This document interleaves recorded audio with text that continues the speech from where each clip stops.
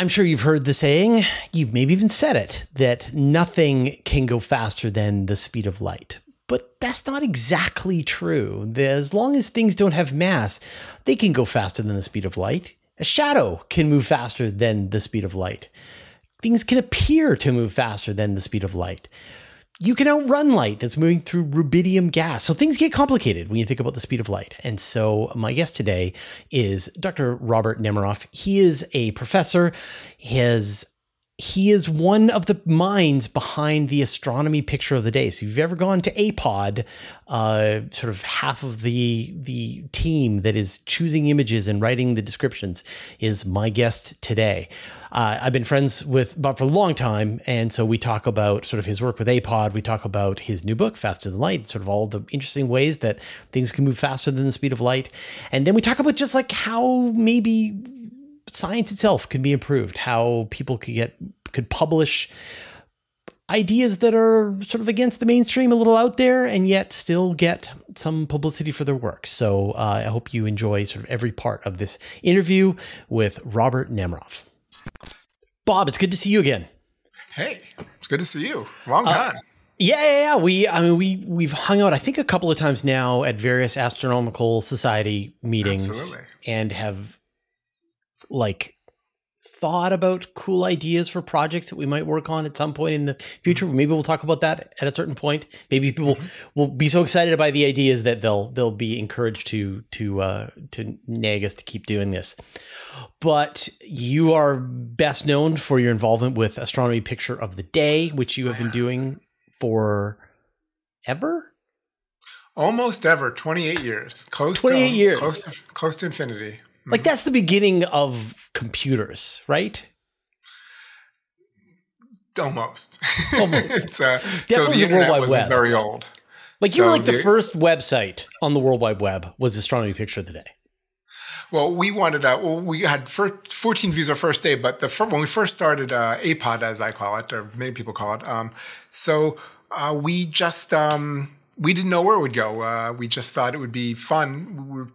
In a sense, we're doing a service of showing the coolest images because a lot of the images that were going around were just not being described well. They were email attachments, right? And so people were saying, this is some nebula somewhere, right? And so we were thinking, oh my God, it's some nebula somewhere. We can do better than that, right? Because my office mate, Jerry Bennell, and I were astronomers working on, research in astronomy and astrophysics. And so we thought, well, we can do better than that.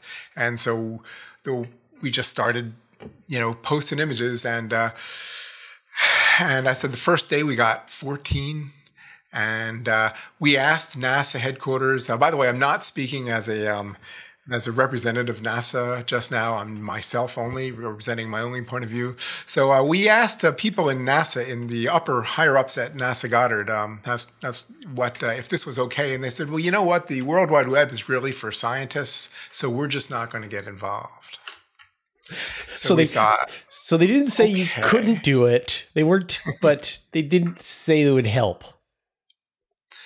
Yeah. So it's like, you scientists, you go off and you use your World Wide Web, which is a science communication tool, for whatever ways you want to communicate science with each other. And at that point, back in 1995, they just weren't convinced that the World Wide Web would be a way to communicate science outside of just between scientists. And so now when I mention this to them, there's like this silence, like, oh my God. Yeah. But it's been a hoot. APOD is a mainstay of everything that is mentioned on the internet. That wouldn't go that far. I mean, like, people share pictures all the time. You see it everywhere. And like, give us a sense of like, how many people are coming and seeing these pictures every day? Well, you reminded me of another story that we didn't want the web. People were adding email attachments and they were getting it wrong. So we didn't want the web to be a stupid place where misinformation would rule back in 1995. We thought, well, maybe if we take these images and we describe them as best we can, being astronomers, it would make the web not so stupid a place. And so we wanted there to be a smart web and not a stupid web. And that was one of the ideas behind APOD, why we started doing this, to make the web a smarter place. Another reason is because, so when I was a graduate student, we would teach classes different times, and many times the professors at University of Pennsylvania would teach the day classes, but the night classes would be taught sometimes by the graduate students. And so there would be a competition. And what we'd want to show images. So you want to show an image of Saturn. You want to show an image of something, right? So the University of Pennsylvania had this slide collection, these Kodak, these spherical circular things. And you would put the little slides in there, and then you would show them through the slide projector, and then one of them would always get stuck, and so you'd have to, I don't know if you ever experienced this, you're trying to get in there, like, I think I can get it out, and showing pictures. So what happened was the University of Pennsylvania spent money on their astronomy slide collection. They would buy the latest slides from different places. But one of the graduate students decided that they weren't doing good enough. They were going to have their own slide collection. And then it occurred to many of the graduate students who were doing nighttime lectures that, hey, I went into the slide room and I couldn't find a good picture from Voyager at Saturn. But I know, my friend Jeff, graduate student, has those. So we would start having to ask Jeff for some of the cool slides. And way back then, this was the mid-'80s, it occurred to me that this wasn't a really good way, because Jeff was a nice guy, but it was a bother to him. And then he was doing us a favor. And so then in 1995, when we started annotating the images, it seemed to me another impetus behind Astronomy Picture of the Day is that we don't want people to have to go to Jeff and ask for the slides, right? Here they are. Here's the best slides from Voyager, the best images from here, best images from that. So we're just going to do one a day, and then that should be more than enough to get the best slides out there. And then we'll just keep it sequential so you can go back and find the old ones. And so that's sort of the two of the main ideas that went into this. And it's just become quite popular because many people do want to see the latest images. Many teachers, they do want to show the latest slides, but not only that, they want to go back and find other images. And so we're sort of a repository of cool astronomy images. So we're useful to not only the astronomical community, but we're useful to people who just have a general interest in astronomy. So we're kind of cool about that. We're happy about that. And I mean, when you think about it, 28 years, 365 photos a year, that's a lot of pictures. What is that, 6,000-ish? Yeah, so there's thousands of them out there. So we do what we call sometimes best of, sometimes thought of as reruns, many times on weekends. And so the reason we do that is because our audience is constantly turning over, and many of the more recent people haven't seen the best images from like the 2000s. So how can we do that if we're always showing absolutely new images? So many times on weekends, we will rerun one of the best images from yesteryear and update the explanation because the understanding of the astronomical community has increased somewhat usually. And sometimes the links have gone dead, the old links. So we refresh the links too. So we do refresh. So the count of images isn't just the number of days because there's a lot of repeat images. Not most, but some. But yeah, we've got thousands out there. And I mean, your standards are very high. Like they are the best of the best of the best. And I'm sure, everyone listening to this, watching this has stumbled into APOD at some point, and it's just a rabbit hole. You just look at the next picture and then the next picture. Wouldn't it be great if we could take a universe and whenever somebody took the coolest astronomy image, they would send it to you? Yes. Wouldn't that be a great universe? So let's say someone in another country, another part of the US, they took a great image. I don't know, but you know what? They send it to me. Wow, yeah. So the universe has constructed itself so that I get to see the greatest images. I don't have to do anything. Same with Jerry Bennell, my co-author on APOD. And it's great. So we're surfing that. Having a good time. Right. All you have to do is look at all of the pictures that aren't quite as great. So, how many pictures do you end up looking through on a, daily basis? Like, what's your process? Yeah, so it's increased over the years as there's a lot more people who are able to do really good astrophotography, amateurs, as well as the major observatories. So we now reject about 20 images for every one that goes up. So that's one of the sad parts, that some people send in a really good image, right? Hey, I was somewhere in the world, I took a really cool image, here it is. And we went with another one, or we put yours on hold for a little bit, but we never really found a space for it. So it's kind of sad that we can't run them. So now we have a Facebook page that also is mirrored on Instagram called Facebook Sky. And then we have some of the one of the purposes of Facebook Sky is to take the images that we're interested in, or we found interesting in some way, or we'd like to see better vetted. That's another long story. And we put them on Facebook Sky first. And we see how the Facebook Sky audience reacts to them. And also, it gives more images, so we have a focus group and we have more images up there so that more people can say, well, I might not have made it on the main APOD site, but I made it on sort of the second tier site. And so that's a big thing for people. And I'm so sorry. There's so many good images out there. I'm so sorry that we can't use more images than we do. And we don't only choose the coolest images. We do, the really coolest ones, but sometimes there's a really educational image out there. And it just demonstrates something like, oh, that's how that works. Like that's some eclipse thing. That's how that works. Now I understand. Yeah, the eclipse is a shadow. And here you can see the shadow on the Earth, right? So we'll run some of those because they're just so interesting and so educationally oriented in a useful way.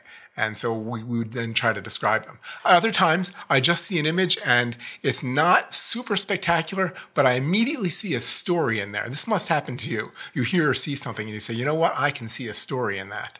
And so I look at the image and I think about it and I do a little background research and I might say, yeah, there's a cool story that can be written in our little caption there that teaches something that presents this image. So another thing is if it just happens to hit us right, we might put that up there too. So there's a little bit of a random chance there too. But it's been a hoot for 28 years. Yeah. Yeah. I mean, I think like for me, I'm sort of running this model of our current understanding in astronomy across all of the different fields. And when there's a really interesting incremental improvement, an explanation for something that had been puzzling and troubling us, then for me, that's a story. And we'll write an article on it, even though maybe a press release hasn't been sent out or whatever, but that it is this really interesting chance to educate and keep people up to date. Because I don't know, I feel like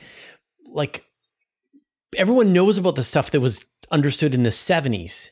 And yet there are all these new amazing discoveries happening all the time, all around us. And yet for some reason, like, I don't know, maybe the news media isn't so good at explaining it anymore, but people are sort of like, what's the great attractor, right? Like, oh, it's been solved. We know what it is. Well, you and Universe Today and all these are really good at this. So you're really a pro at this. You really know your stuff. You've been doing this for as long as I have, maybe 25 years. And, not quite. Yeah, 25 years. So I know that when I see something that you're involved with, that it's really high quality. Whereas if I see somebody, even at a major news outlet that I don't know, maybe it's high quality, maybe it's not so high quality. Sometimes they just go with the media push, but you know better generally. And so having been around for 28 years, there are some times that I know a little better too. But I'd say you're doing great. Thank you so much. All right. So I want to shift gears now and talk about your new book because you sent me a copy and I've never read a book like this before because it is like structured like a quiz of questions that people might ask each other when they're in the bar. And they happen to have a physicist handy to start throwing some of their questions around. And structured this way, you can't help but think through the answer. And then you see the answer, and then you think of the next one, you think of the answer. Talk about the faster than light. What was the emphasis? The question and answer part of which is most of the book for Faster Than Light, the full title is Faster Than Light, How Your Shadow Can Do It, But You Can't. See, I rememberized it so well, I had to actually look at the book to remember that. But many times I've gone through changes in how I think about how fast light is and different things that light can do. And many times, so I have these questions that I've been pondering for my professional life, even before APOD. And sometimes I have misconceptions. So what's really cool is I can try, with this book, what I tried to do is I tried to coin what it is that question was, or something similar to that question. And then I would say, here's things I don't present it that way, but here's things I used to think. Is it like I used to think this way, A? Is it like I used to think that way, B? Or is it And then usually C or D is like a really crazy, funny, I try to make it funny, a humorous, silly is a good word, silly answer. And because when I teach, and the people at my house have to put up with my continued silliness. So this is a way to exercise my silliness. And then, then people can think about all these things. And if they were as interested in the topic as I was, this is a fundamental question. And if they had misconceptions like I did, and so I'm paid to teach this stuff. And sometimes I'm just so confused by this. So I'm able to coin exactly what it was. And then I would go through the answers and say, without math, there's like very little math in the book. It's all about concepts, right? I would say, here's why that concept doesn't really work. And I don't say, but I used to think it did. But so I make myself look, smarter and better than I am. But here's what really happens, and here's why it happens as best I can explain it to someone who's just an interested nonfiction reader. And it's just been cathartic to write the book, because I've been thinking about and wondering about these things for so long. And so I read it through it now and I say, yeah, I remember, thinking about that. And sometimes I even have even more thoughts having to do with this. And so maybe there'll be like a second edition at some point, because science, as you know, isn't just an endpoint where you just tell what the answer is. Science is a frontier. And in individual scientists too, they're always changing a little bit sometimes what they think about different things. And so based on writing this and talking with people, my answers to some of the questions might be a little bit more nuanced in some ways. But for the most part, though, I don't know of any major changes yet in the book. Right. And it was just so much fun to write. Well, so the concept, the book is called Faster Than Light. Yes. And the gist is that nothing can move faster than the speed of light, except all the ways that things can move faster than the speed of light. Right. And so when I was growing up, when I was an undergraduate, when I was in high school, I would love to repeat the phrase, "Oh, nothing can go faster than light." It was like I had power. Yeah. And only, I guess, when I first realized it when I was an undergraduate, but I was not the first of many people. I realized what other people were saying is that there are things, not massive things. You and we can't go. I can't. I don't know. Maybe you have special powers now, but I can't go faster than light. However, I found out that along the way, my shadow can. And I didn't know that. And not only that, but I can take a laser pointer and I can point a laser at a wall or at something like that. And that laser pointer, it can go faster than light. And so how is that? I thought nothing can go faster than light. And then over the past 10 years or so, when you can cut paper with scissors, and the scissors blade isn't going to move faster than light, but the cut part can move across the paper faster than light. It doesn't violate special relativity at all. It doesn't have mass. Its energy doesn't go off the scale. It's just, you just have to think about ways of that it happens, and it can happen. And there's even a very simple example. So let's say you go into a dark room and you turn on a single light bulb somewhere. Poof, light bulb goes on. So it's a standard room. It's got walls. Originally, the walls are dark. Okay, not a big surprise. After certainly a second or two, after you turn on the light bulb, the walls are illuminated, so they're not dark anymore. So somewhere between when it was dark and when it was light, there was places on the wall where the light would hit the wall, and then the brightness would then move out from where it first hit the wall, and you would have a dividing line between where it used to be dark and where it's going to be light, and that would move out. Right? So I call that an illumination front, but I'm not the only one. So it turns out, and I didn't know this until a few years ago, that illumination fronts always move faster than light. And so the question is, well, how come I can't see that? I've turned on lights all the time. One of the major reasons is because our brain-eye connection really only updates at about 1/10 of a second. And the speed of light on walls, the illumination fronts on walls, moves so fast, faster than light, in fact. But you'd have to be able, for standard distances to walls, you'd have to be able to see on the nanosecond time scale, which we can't. But nowadays, there's fast camera equipment that can. So you can actually take a video now of an illumination front spreading out faster than light. And so, a lot of them are these sort of interesting, as you say, a shadow can move faster than light. You can point a laser pointer, you give the example of looking at the sun and then, maybe let's not use the sun, let's use the moon, because you should look at the sun with your eyes. But anyway, you look at the moon and then you turn your head 90 degrees. And now, in your field of view, the moon has shifted an enormous amount of distance and has moved there faster than the speed of light. I guess maybe the moon can move faster than your eyeball, than the speed of light in the distance that it is. But the point being that, you could turn 180 degrees and bring the moon back to the same spot faster than it's going to take that light to move back. And so from your perspective, the moon is moving at faster than the speed of light. But so you can say that of pretty much everything out there. Actually, the moon is one of the few exceptions. So you don't even have to move. The sun, if you're near the equator, the sun rises and sets, and you just watch it go, and you attribute the distance to the sun. How fast would it have to go from one side to the other? The sun is moving faster than light, but that doesn't really. It's really what's only happening is the Earth is turning. But still, if you attribute it moving from this side to that side at the distance of the sun, there's no way that could happen. So that's one of the tricks. So that's there's a big division in the book made between things that happen in objective reality and things that happen to a subjective observer. So the sun appearing to rise and set faster than light it's an observer effect. However, when the sun rises and then your shadow appears. Your shadow on the ground, if you could have cameras along the ground, you could see that your shadow actually starts moving faster than light in objective reality. And so, but the kinds of cosmological ideas that I think about, one being that when we look out to the, billions of light years away from us, we are seeing galaxies that are moving faster than the speed of light, and yet we can see them. So how is that possible?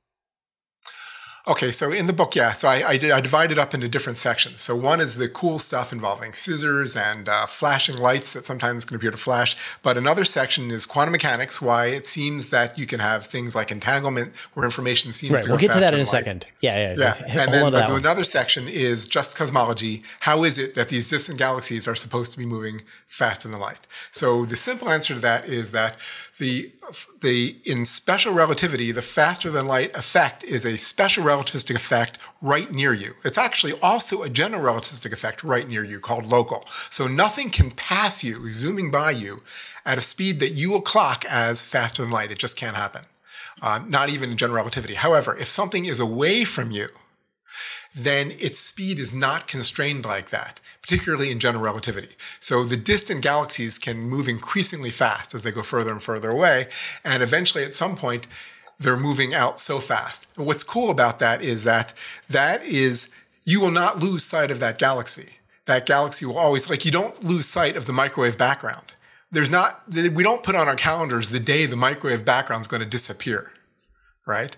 So that's not going to happen. And so every galaxy you see out there, you don't put on your calendar, well, this is the year that galaxy is going to go faster in light and go away. But even so, what you see is you're always going to see an image of that galaxy, but that galaxy image is eventually going to freeze and become redder and redder and redder, greater cosmological redshift and dimmer. And so it'll fade away and freeze. But if you were to take a laser pointer and ask another question, so you can take a laser pointer and point it out into the universe and say, will the laser light from this laser pointer, will it reach out to these galaxies that I see? And for the close by galaxies right now, the answer is yeah. So if you point your laser light toward the Andromeda galaxy, yeah, you're going to see it's going to get there. It's going to be so dim that they'll be too busy doing other things, but to care about my laser pointer. But they would see it. But it turns out that, and I didn't do the science for this, but I read the papers, and it's really cool. The redshift is at about redshift 3, cosmological redshift 3. So we can see galaxies now out past redshift 3, particularly with the James Webb Space Telescope and stuff like that. But if you shine your laser light, if it's redshift 3 now, we'll always see it, but the laser light you shine will never get there. Because in objective reality, these things are moving out faster than light, and your laser light's just not going to catch it. It's a little bit like the black hole analogy where something falls into a black hole and you still see the image hovering outside the black hole, but it's long gone. You can't go get it. It's a little bit like that with galaxies. So if you were to shine your laser pointer at a black hole trying to illuminate something fall into a black hole, not going to happen. But Same thing with, it's similar out in cosmology. So yeah, they were losing the ability to communicate far out into the universe. And eventually we'll lose the ability to communicate even with the Andromeda Galaxy, but that's not for a long time in the future. And so that redshift 3, that's the cutoff? Like if it's redshift 1? It's not exactly 3. It just so happens to be in our concordance universe. It happens to work out to about redshift 3. I don't remember the exact number. Yeah, I know that like it starts to get weird because for galaxies that are closer to us, then the laws of physics sort of behave a little more normally. But once you start to move to these larger distances, then you're having to deal with kind of cosmological redshift, and different math needs to be cracked out to be able to make those calculations. Because like close in, if you're measuring the redshift, it's literally just a multiplier of the speed of light. Like if it's, if it's redshift is 0.1, then that galaxy is moving 0.1 c. But if it's redshift 10, it's not 10 times the speed of light that it's moving away from you. Things get weird. Right. There's a certain crossover.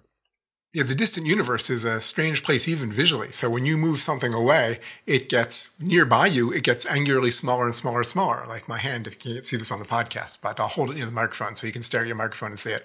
But at some point in the universe, my hand reaches its angular minimum. And then as I move it further away, it becomes angularly larger, dimmer, but larger. And so that's called angular diameter distance, the distance that calibrates that. And so there's these different, actually describing what distance is on cosmological scales becomes strange. You have luminosity distance, you have proper distance, you have angular diameter distance, and these all describe some of the weird ways things appear differently as you go far out in the universe. But it's all described essentially by a smoothed out version of general relativity and what's called Friedmann-Robertson-Walker cosmology. So it's not... People have been working with the equations of Friedmann-Robertson-Walker cosmology for, 100 years maybe. And so the solutions are well known. But now that we can see that the universe is expanding, its acceleration is accelerating, and we know which version of Friedmann-Robertson-Walker cosmology we're in, we can calculate more exactly how it is, where it is this faster than redshift, faster than light line is in the universe that's moving out. Whereas before it was more of a conceptual thing that probably happens. We don't know where. Yeah, so it's crazy to think there's this part of the universe that we can reach and we can affect, we could get to, and if we sent our spacecraft out to, we could reach them and visit the aliens there. And then there's a certain point where they're on a boat and all we can do is wave, and they can't even see us waving. Right? That's They're correct. gone. They cannot see you waving. You can see them, but you can't see them waving forever. They're moving really slow. Yeah. It's crazy. All right, so I think that's one place where people are kind of familiar that things can move faster than the speed of light. And then the other one that comes up more regularly is this idea that, when light moves through a medium, the speed changes. And so like you could have light moving through rubidium and you could outrun it. Yeah. How? Well, the book has little chapters on things where it recaps things like what the group velocity of light is, what the phase velocity of light is, or something called a front velocity of light. But in sum, when light goes into things like water or rubidium, it just moves slower. The wave and phase velocity both are pretty similar.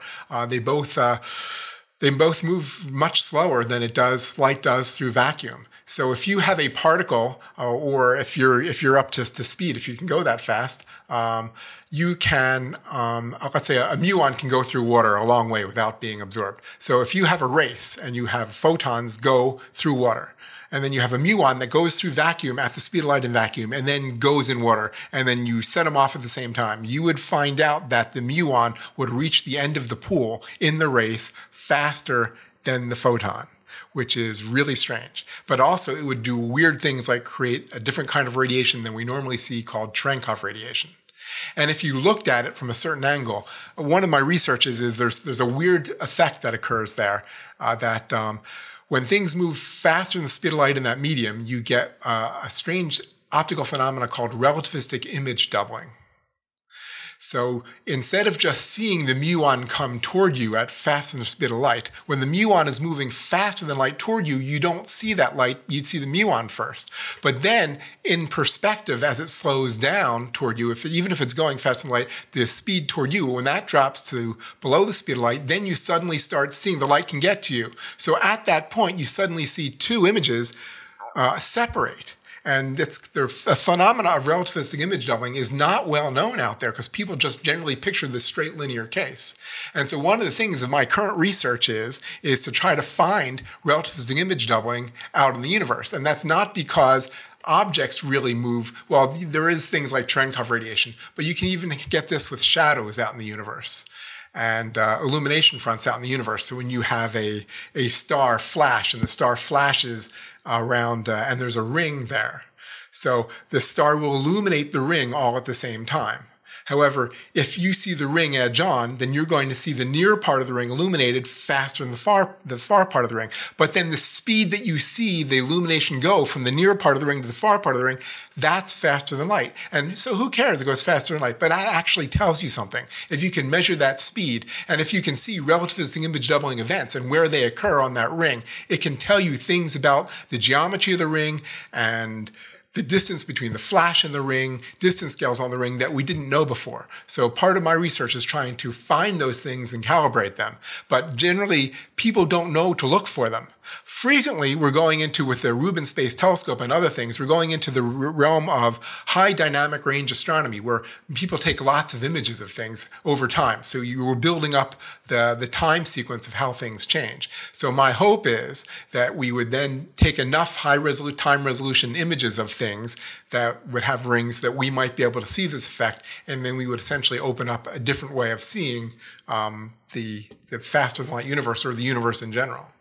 I mean, there are some of these like tangentially related to that, right? You have light echoes where you can see the flash of some bright object, or maybe you missed it because it happened a couple hundred years ago, but you still see the echo of it moving through. And so is that kind of similar? Like as your echo is moving through some surrounding nebular gas, you're getting it illuminating and you're getting that faster than light.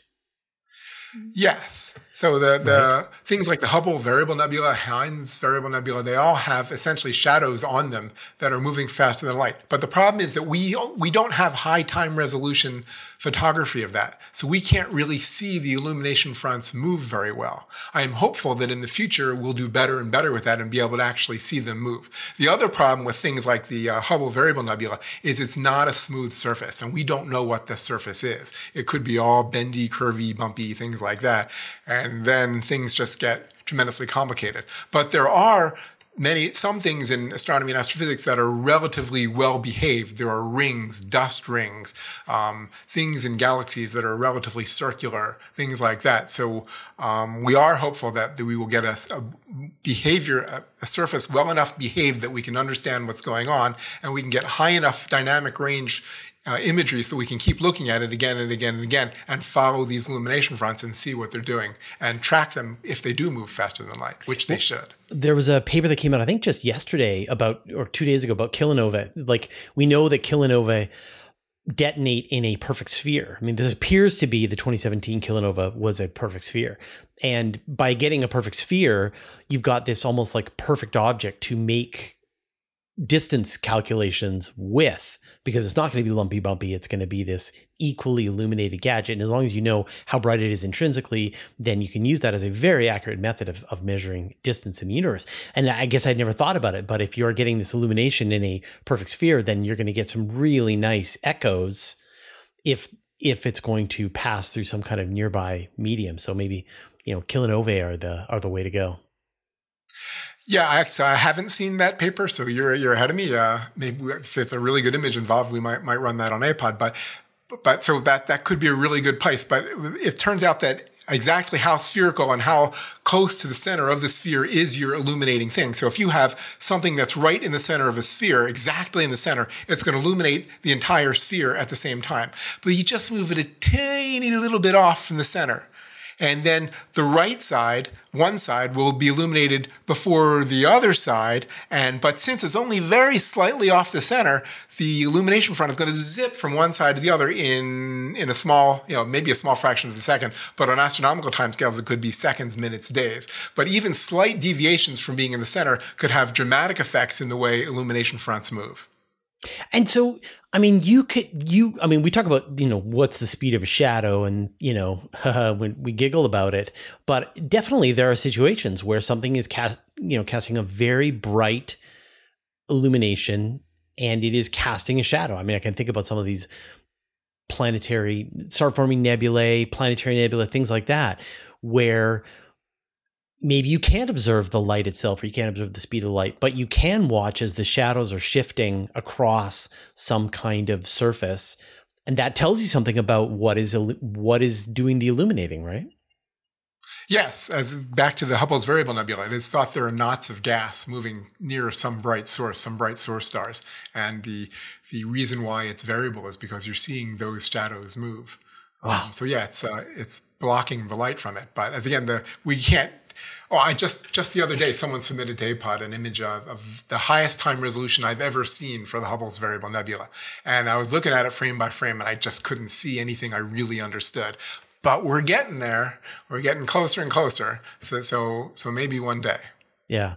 I know one of we got that first image of the M87 Event Horizon telescope image back in 2019, but it wasn't until last year that we finally got Sag A-star. And the reason was because, the supermassive black hole in the Milky Way is moving so quickly that the changes are happening in this dynamic level. It's really hard to kind of pull out the noise. And so again, sometimes seeing these things farther away and seeing them bigger and watching them more slowly is a real advantage than when they're right next close to you and you're not able to untangle all of the motion that's going on. Yes. So on the wall, due to your room lights, they might be interfering, and they might have interference patterns moving around your room at the nanosecond time scale. And your brain just can't go that fast. But if you take that and scale it up by many factors and put it out in the universe, then the time scales go up and we're better able to see it. So yeah, many of these effects happen in the room. They're just so fast, we can't see them. Now, what about gravitational lensing? How does I think about things like us seeing a supernova go off 4 times thanks to a gravitational lens. Are things there moving faster than the speed of light at any point? Okay, well, I did my PhD thesis on gravitational lensing. So, first of all, none of the moving blobs in gravitational lensing, if it has mass in general, it's not moving relative to other things right near it faster than light. You have to have cosmology for that to happen. So, however, if you were to attribute the distance to the lens, to the images, and then you see the images move around, then yeah, those images, if attributed to that distance, would then be moving faster than light.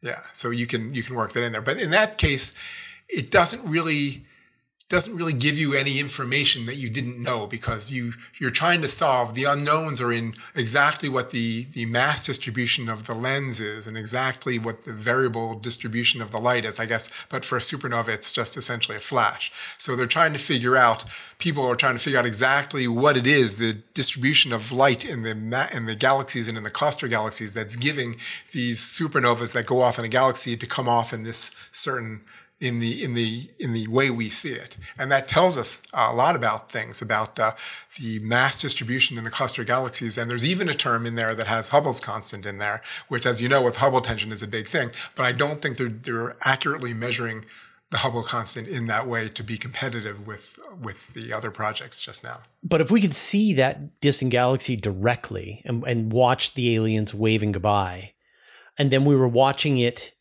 through the gravitational lens, would we see their wave speed be different because it's being magnified, or are we still going to see the same redshift? It's just with more resolution. If we could angularly resolve it, maybe, but generally with things like supernova, we just see a spot. So we don't see the spot. So you're putting me on the spot here. I'm trying to think in real time. So with supernova, we don't see the spot move much at all. So what's so the And answer is I have to think about it. This wasn't one of the questions in your book, so I'm Right. definitely going beyond, and maybe it's unfair. Like other scientists, but particularly me, many times when someone asks me a question, I think, ooh, that's a good one I have to think about. And people sometimes are surprised because they think that in this certain sub range, I've thought about everything already. Sometimes they hit something that I've thought about already as some of these questions, but sometimes not. And so I end up trying to think, well, how would that work then? And of course, every Monday morning quarterback, tomorrow morning I'll send you an email saying, here's an exact answer to that. Right. Yeah. So, we talked about sort of two of the big ones that people think about. The third one is entanglement, this, spooky action at a distance. And that it feels really like something is moving faster than the speed of light. And not just some perceptual trick, but something weird is going on. How does that work?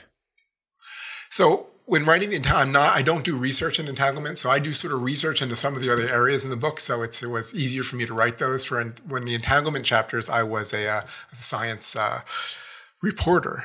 And so I read a lot, and actually those sections were read over, had the most number of science reviewers. Some of those sections had 5 different science reviewers in them. And they would say, oh, no, you got this one wrong. It's like, ooh, okay. I'm sorry, what's the right answer? And then we wouldn't really debate it because they would know better than me. But so one of those is entanglement. So I learned a lot about entanglement in writing this book. And so here's my quick and dirty answers to how entanglement and works and seems to communicate faster than light. So let's say that there's a antiparticle created out in space, and someone in the Andromeda galaxy measures a spin of this one entangled particle, and we here in the Milky Way measure the spin of the other entangled particle. And so the question is, if you both measure these things in the same direction, then when I measure my particle, let's say you're on the Andromeda galaxy, I would know that you would measure the exact opposite spin, right? So it wouldn't really be communication because we're measuring along the same angle. It's just that's the way conservation of angular momentum works. Yeah, I'm up, you're down, that's fine. Now, if we measure on right angles to each other, then what I measure, I don't know what it's going to be just a random up, down.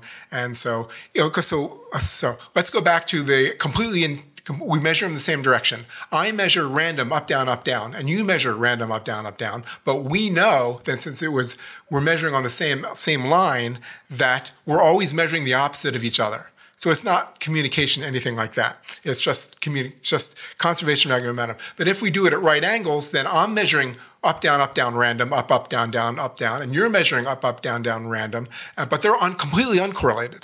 It's like, oh no, you can't tell what I measured, I can't tell what you measured because they're completely at right angles. It gets really interesting when you get in the middle.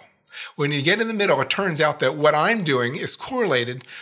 If I measure it at 45 degrees relative to you, then what I measure and what you measure seem to be oddly correlated in ways that you wouldn't expect. So it seems like when I measure something, it seems like I'm sending you some kind of information so that when you measure yours at 45 degree angle, that you're affected and you're not just measuring it, but what happens is I'm still measuring completely random, up, down, up, down, and you're measuring completely random, up, down, up, down. So I can't tell you anything. You're just going to keep measuring random. I'm going to keep measuring random. And only later, when I say, here's the answer key, I was measuring at 45 degrees, and here's when I was measuring up, and here's when I'm measuring down. Then you look at that answering key and say, oh, you know what? There's a correlation. And the weird thing is that correlation even works if you measured it before I measured it. So that correlation stands up. So it seems like not only with quantum mechanics do you measure what seems to be faster than light, but if you believe that I had what's called free will, that I was affecting what you would measure even before it was measured. So it seems like it's what's called retrocausality. But you can't use that to communicate back in time.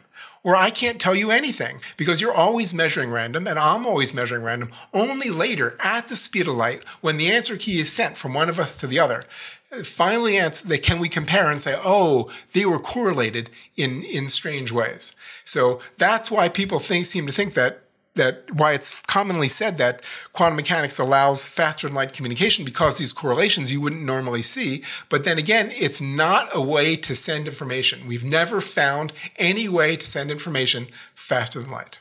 Right. That if I measure up, you measure down.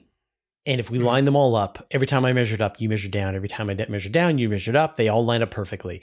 And I can make my measurement, and then you can make your measurement a year later, and we'll still get that same sort of similarity.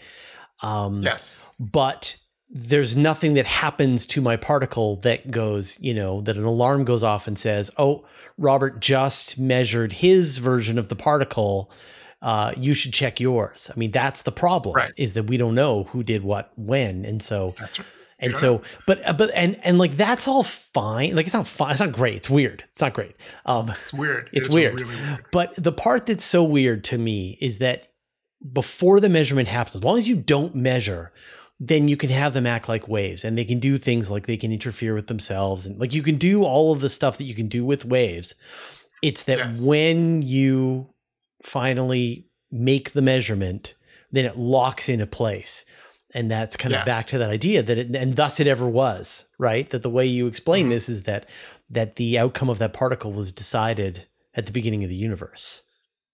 Well, there's two competing sort of theories, and I try to give them both play in the book. One is predestination. The reason why you can have that correlation is because we are just billiard balls on the pool table of life bouncing around. Right. So at the big break, it was decided what would happen, and we're just playing our part. Right. And then when you measured up and measured down, you didn't have free will to determine that. You just had to do that because you were a billiard ball, and that was the next bumper you were supposed to bounce off of. Whereas another way is if you did have free will, or I had free will, and we said, well, I might measure it the other way now. Then that's called, the first one is predestination, and the second one is called retrocausality. And so retrocausality says that can cause you to measure yours in a way that seems to go back in time, but doesn't communicate any information back in time. So those two interpretations sort of compete. But the really odd thing is that even though you can interpret them both ways, it doesn't change the way quantum mechanics works and the way quantum predictions through the Schrodinger equation and things like that. It still works the same. These are just interpretations of what's going on. We don't have a way of testing between the two right now.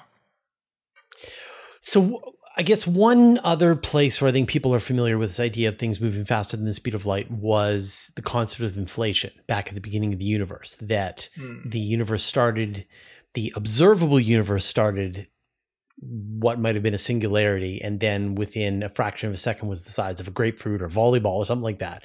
And that it was growing exponentially quickly where regions were moving away from each other at faster than the speed of light. And that solves a bunch of problems for the Big Bang. How does that sort of figure into this in your brain? Okay. So, that's a really good question. So the more distant galaxies, first of all, you don't need inflation to have, all you need is an infinite universe to have the furthest galaxies moving away from you faster than light. Inflation is just an epoch that made it even more apparent that things like that were happening. So,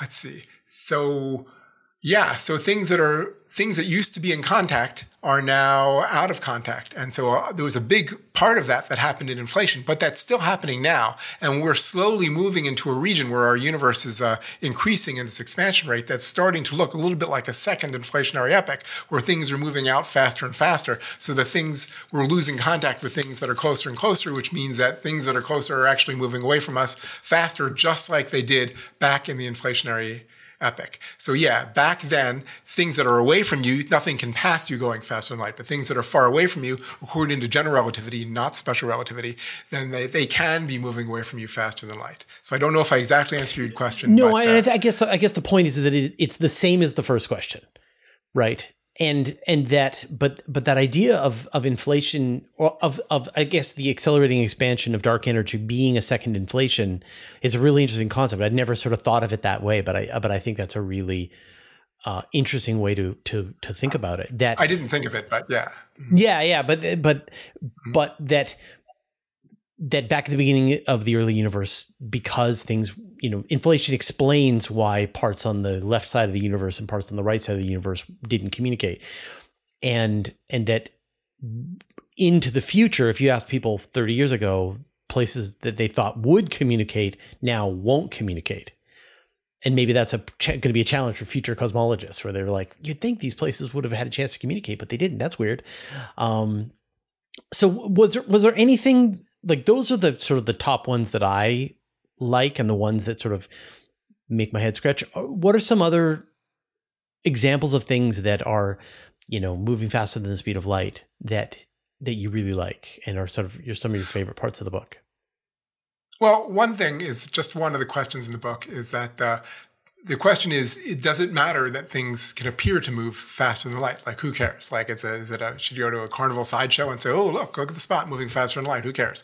But what happens is when the illumination front moves across the walls faster than light, if you could catch that on a video, it's very similar to LiDAR. And you can map out the room by seeing how fast illumination fronts go. And so many people have iPhones that now essentially do LiDAR. Now, they don't do it exactly like that. They don't trace the illumination fronts. They bounce photons and they time how long it takes for them to come back. But still, its cousin is the illumination fronts moving. So if we could better understand on the time scale of nanoseconds in the room, and we can see these illumination fronts move, maybe even with the smartphones that we have. Instead of getting a static 2D picture, when you just look at a picture, you don't really know the depth. I mean, your brain knows that, well, the ocean's in the background, right? The ocean's not in the foreground. So your brain fills in a lot of these things, but it doesn't know that from looking at the flat picture. But if you were able to monitor the illumination fronts move, then you can see, wow, the illumination front moved angularly really fast there and angularly slow there. And you can then put that into the little processor and it can then give you a three-dimensional version of what it is you're seeing. So using illumination fronts, we're actually able to, it's actually useful in some way, and it's opening up the 3D world to us in other ways. So it's taking flat photographs and moving them into the third dimension slowly. Huh. That's really interesting. I'm assuming this is the exact sort of thought you had. You're like reading this going, wait a minute, there's some really interesting outcomes that this could bring us in terms of technology, in terms of science and physics, and thinking about how we receive information about the world around us. Yeah, there are some novelties to apparent superlumination that are more than just novelties that might turn out to be really useful. It's a little bit like what somebody once said, a famous mathematician, von Neumann, says, you buy a top hat because it looks cool. And then you find out you're next to a fire, so you fill it with water and you put the fire out. Turned out to be useful. So maybe it's a little bit like that. So there could be some really cool uses for it. But I enjoy the concepts of it, thinking about things that we humans only live in this one little world, and the things that are much smaller than us have different rules that are more commonly determined by quantum mechanics, and things that are much larger than us have different rules more commonly determined by general relativity. And we're just used to this one little human scale stuff. So this superluminal stuff is actually a different scale than humans are used to dealing with, and that thinking on that is actually kind of cool and kind of mind expanding, and it takes concepts that we're familiar with and kind of pushes them in unusual directions, and you start thinking about it and you say, oh, you know what? Yeah, that's kind of cool. At least I did. And that's one of the reasons why it was so much fun to think some of these things through. And it's also a lot of fun to see all the great images that are sent in. That so far, those two worlds haven't collided, so we haven't had any superluminal fronts yet posted to the Astronomy Picture of the Day. But one of these days, I think those two worlds will collide. If someone sends you a superluminal front, you are all over it. It's going on APOD. Yeah, I'll be able to write that pretty quickly. Yeah. So, I mean, you've got a soft spot in your heart for creative ideas that wouldn't, as do you. As do I. Yes. I mean, I think that's a thing that we are both fans of is when somebody comes up with a really clever way to overcome a longstanding problem in science, to think about an idea in a way that's a little more creative and perhaps would get them a little bit laughed at by other scientists.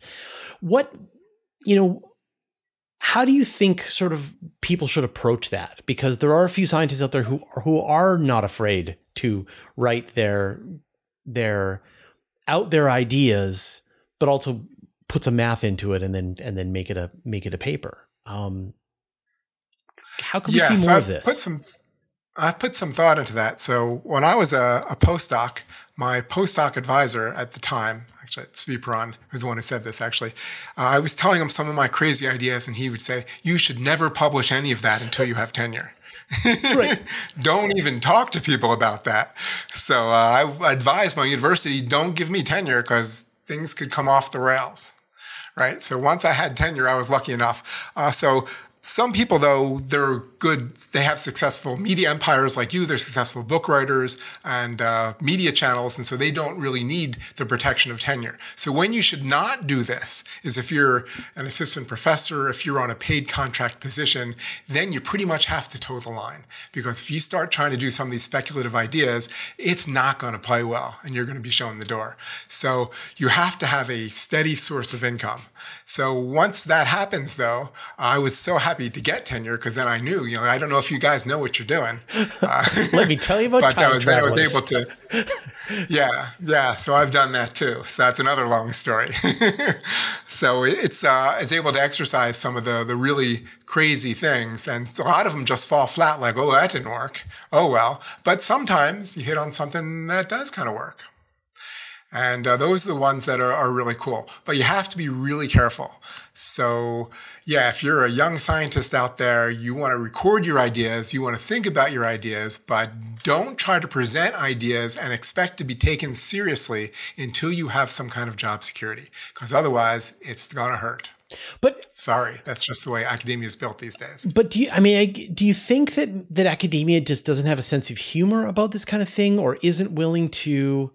Like, if you're going to say who's going to win in a fight, Superman or the Hulk, right? That is a scientific question. You ask yourself who's going to win in a fight, a great white shark or a bear, right? There's an answer to that question. Depends on where they're fighting, depends on, all of that kind of stuff, right? And so it is a scientific question. It's not a terribly useful scientific question, but then how useful is some of the cosmological questions that we have, or some of the, and so I think it's sitting down and actually putting together the math and thinking it through, and especially if you're not throwing a lot of time at it. And there are some papers that I really enjoy. Things like the weight calculation. I don't know if you've seen this paper. No, I don't think I know that. Well, the gist is, like, let's imagine you were going to send a spacecraft to Alpha Centauri, and then you wait 10 years, and then the technology gets better, and now you send another spacecraft, and this spacecraft overtakes the first spacecraft, and you're like, well, you made a mistake in sending the first group. So the question is, when is the time that you would send a spacecraft to Alpha Centauri when it's not going to be overtaken? Because that is the best time to send your spacecraft. And it turns out, the answer is like 700. You can't predict the future. You can't know the answer to that. Well, but you can know, like, the amount of energy used. You know, amount of energy that's required to send a spacecraft. You can put in a bunch of assumptions, and you can have an answer. And it might not be a correct answer, but it is an answer with as much of the underlying concepts that you can think through as possible.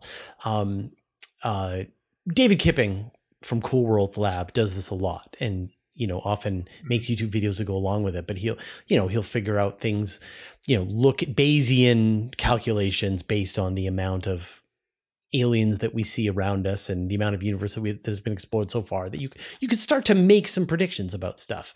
So, how do we? I think there's like a lot of scientists, like when I talk to a lot of scientists, they have this stuff bubbling up inside of them. But as you said, they're kind of afraid to talk about them. And I think it's because they feel like people are going to get it wrong. Like, people aren't going to appreciate it in the level of depth that they're trying to explain it at. Like, we're only now just able to start talking about smart aliens, about technosignatures and SETI and things like that. And that's like a deeply scientific question. Are we alone in the universe? Like, there is an answer to that question. Absolutely. And it's a science question. So how do we, and yet the process illuminates other ideas. So, like, how do we get tenure? Is that the answer? Well, universities are businesses, and businesses are somewhat conservative. So universities, they need the money. right? So they're going to hire people who they think can bring them the money from grants usually. And so the grants go through major granting organizations, and the granting organizations, they don't want to be made fun of. They want to fund the next logical step. The granting organizations don't want to do something crazy. So that means that the people who work at universities are the people who are thought to be able to take the next logical step in these disciplines. That's what they're chosen for. So they're not chosen for coming up with crazy ideas. For instance, John Bell, he worked at a collider, I think, and John Stuart Bell, but he came up with Bell's theorem. But he didn't do it because he was paid by his job. He had a steady job that was taking the next logical step. But this way of, measuring, I'm missing a word, but his cool effect, Bell's theorem, was just a paper because he was just really interested in it. And unfortunately, right now, the universities are billion-dollar industries. They're not just going to turn around and say, you know what, we're going to start hiring people who's going to do really speculative stuff. So unfortunately, the speculative stuff has to come from the relatively older people who already have job security, or the people who can build an audience in YouTube or something like that can pay their bills another way. Or sometimes they might have money from a previous generation. They might have a spouse that makes a lot of money. So a lot of science advances like that. So, when Newton was sitting there during the plague, he had enough money from his homestead to feed him his meals. He didn't have to go off and work. And so during that time period, he was able to work on things like gravity and optics and did great stuff. So he had external support. If Newton was sent out, in modern day, hey, I'm going to come up with something called calculus, it's going to be great. We're going to have differential equations and everything. Nobody would fund that. They'd say, what do you mean? Euclid's the way to go. You want to do slightly different geometry? Do you want to do multiple triangles now? That's what we're going to fund. Yet the big steps usually come from the crazy ideas. But universities are just not set up to hire people to do that at the initial stage. That's just the way my understanding of the way it's organized. But great question, though. But at the same time, when you look at sort of the people who won Nobel Prizes, I mean, all the Nobel Prizes are coming out this week. A lot of the times people do their Nobel work when they're young, when they're first trying to make a splash for themselves. Do you think it's different now than it was 50 years ago? No, I think it's probably pretty similar. So the one I'm most familiar with is the RNA one. And so the woman, I can't remember her name right now, she had a really hard time getting funding. And she was walking around the University of Pennsylvania. She would have loved to have a tenure track job. In my understanding, I've never spoken with the woman. My interpretation of the story that I've heard through the media is that she would have loved to have a tenure track job at the University of Pennsylvania. But because she was working on RNA and how that would, vaccines from that, it's kind of crazy. We're not going to fund you. But looking back on it, it's like, would they hire her now? Oh, yeah. So that in that case. And in other cases, people were working on relatively speculative stuff, and maybe because they were also working in something that's less speculative, they were able to proceed in a university or in a job security route.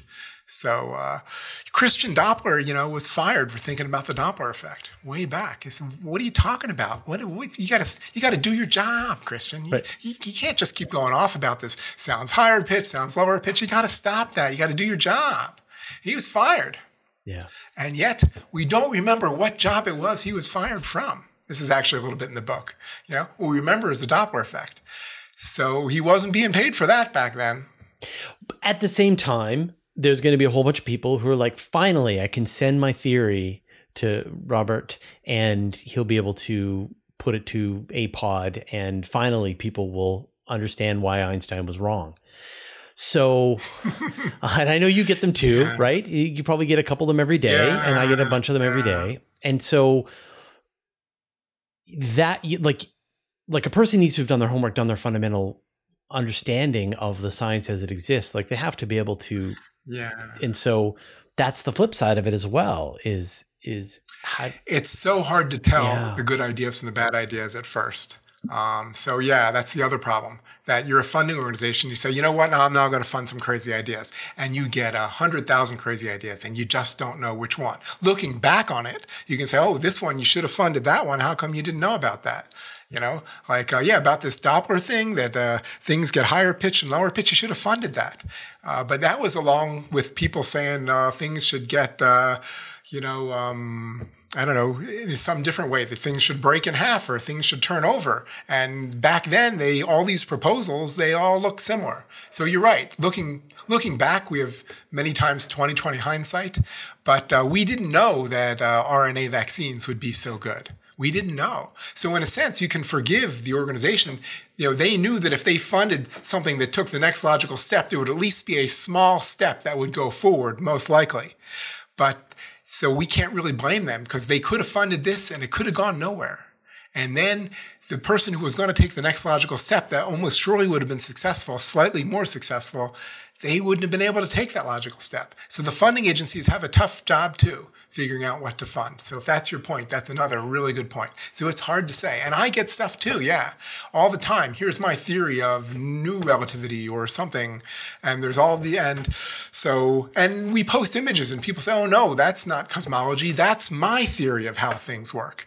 And so particularly with APOD captions and stuff like that, we are very mainstream. So we are not willing to endorse anything that is outside the mainstream literature. And I think you probably run into that Absolutely. As well. We might have our private thoughts that maybe this is a promising idea, but since we don't know, we can't really promote that. So what if there was a journal that, was...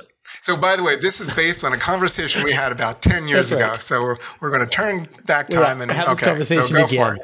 So what if there was a journal, right, that had a scientific basis, but would really entertain those kinds of interesting ideas? Would that be useful? That would be great because then we could have peer review. We could send these ideas to somebody who knows some background on that, and they can say, well, no, the sun's not made of iron. Okay, we got lots of reasons why the sun's not. So we're not going to fund that. But this other idea that maybe, the reconnection events in some strange way are creating unusual bursts of gamma rays, maybe that's something we should look into. So I think the phrase we were using is a lot of science is done in the public interest. But we should have some kind of way, some kind of journal that is done because the public is interested. Yes. Ways of finding, let's say, here's a step that might be useful for warp drive. Wouldn't it be great to have a warp drive? That would be, and if it's reasonably well thought out, maybe even now a regular journal would say, oh, you're not going to have a warp drive. Come on, that's 100, 200 years in the future, if ever. But maybe if we had a journal that said, this has already captured the public imagination, and it is some step toward that and a reasonable step. That would be great if there was a journal like that. And we agreed to this, and then we were both so busy with so many things. As I like to say, every day that goes by that I don't start a new project is a good day. And so, so we just got too busy. But if there's anyone in this great listening audience who wants to help us out, I'd be happy to be on the board and to give my 2 cents whenever asked. And I think that's a great idea that we can work on. Or at least, now that I think about it, like I look through all of the papers that are on, say, arXiv, and I know like that one's never going to get in a paper. Like that one's never going to go into a journal. Like that's ridiculous. But I love the idea. And so maybe that has a home in some other place where you pick it up and you get some peer review for them and put it in, and out it comes in your journal. And arXiv has its own cut. Not everything just makes it on arXiv. So maybe that would be a good thing. We could just go through, or we could have someone who's listening to this help us go through, who's got some expertise, and say, you know what, here's a paper that appeared on arXiv. That's really cool. And so we could do a post journal, if there's a name for this kind of journal, where it's already appeared on arXiv, and then we would have it refereed, and we would post the referee report somewhere, and then we would publicize it in the online journal of, things that are really cool science. Yeah, really cool ideas that we think should get more publicity. Cool idea. I'd be all for that. If there was a journal like that, I'd be flipping through that all the time. I'm unaware of one. Right. Well, then I think we figured out the idea. So if people listening to this would find that interesting, let us know. Well, Robert, it's been a pleasure to chat with you. It's been if great. People want to keep track of of your website, what's the best place to do that? So the website you're talking about, I guess, is Astronomy Picture of the Day, which is currently apod.nasa.gov. But just type in Astronomy Picture of the Day or APOD into any browser, and we're popular enough. We do over 1 million page views a day, and we're on all social media channels. So you'll find us. APOD is not well hidden. So I'm very fortunate to have stumbled onto that 28 years ago, and it's grown a little bit every year. So now we have a tremendous audience for that. So you can find it pretty easily. And your book again APOD is Faster Than Light. Hold up a copy so people can see again what it looks like. Okay. And here we go. Yay. And it's terrific. And I think it's a really, a lot of books, you just read them by yourself and you go, you think about it. But this is, each one of these little questions that you come up with, you could turn to your partner and they'll love it. And you turn to your partner and you say, if you turn, imagine, well, like, what's the speed of a shadow? And then you would give the 4 answers that you give in multiple choice, and then they give the answer, and then you have a conversation about it. So it's an interactive book. If someone gets the book and they can make it through the book without thinking, oh, that's interesting, or if they can make it through the book without chuckling once, send me email. I'll send you money. I guess the point being that it is a great way. It's a conversation starter in a way that most science books are not. So I think if you're looking for something like that, thank you. I think you'll really enjoy his book. All right, thank you so much again, and I'm sure we'll be talking soon. It's been great. I feel like we're old friends. So good to see you. Good to see you too. I hope you enjoyed this interview with Robert Nemiroff. I'm going to talk a bit more about some of the ideas as well as some other resources that you might like. But first, I'd like to thank our patrons. Thanks to Mark Ansis, Joel Yancey, Antonio Lofilara, Dustin Cable, Just Paul Davis, Vlad Shiplin, Jay Dennis, David Giltonad, Modso, George, Jeremy Mattern, Jordan Young, Tim Whalen, Dave Verboff, Andrew M. Gross, and Josh Schultz, who support us at the Master of the Universe level, and all of our other supporters on Patreon. As you can tell, Bob and I share this fascination with ideas, creative ideas to complicated questions and problems. And it's one area in science that I feel doesn't receive enough recognition and enough support. That, stay in the lane, don't stick your head out too far, wait till you get tenure. And yet there's ideas that I see every day that I think are terrific. And so that's why we had been talking about this 10 years ago about maybe starting our own journal. So if that idea appeals to you and you think that's something that we should do, let me know. Maybe more encouragement will make me take action. I don't know. But I've done a bunch of interviews with people who have very creative solutions to problems. I'm not always just talking about dark matter, dark energy. One is with Andrew Higgins, who is looking for ways to potentially move interstellar distances within the human lifetime, and some really clever ideas to be able to do that. And then the other interview is with Dr. Sunny White, who used to be at NASA Ames, was thinking about warp drives and other really kind of cool next generation, faster than light methods of travel. And who knows if any of it will ever happen, but it's nice to know that people are out there thinking about that. So 2 interviews that I think you'll really enjoy, sort of continue this journey. All right. Thanks for listening.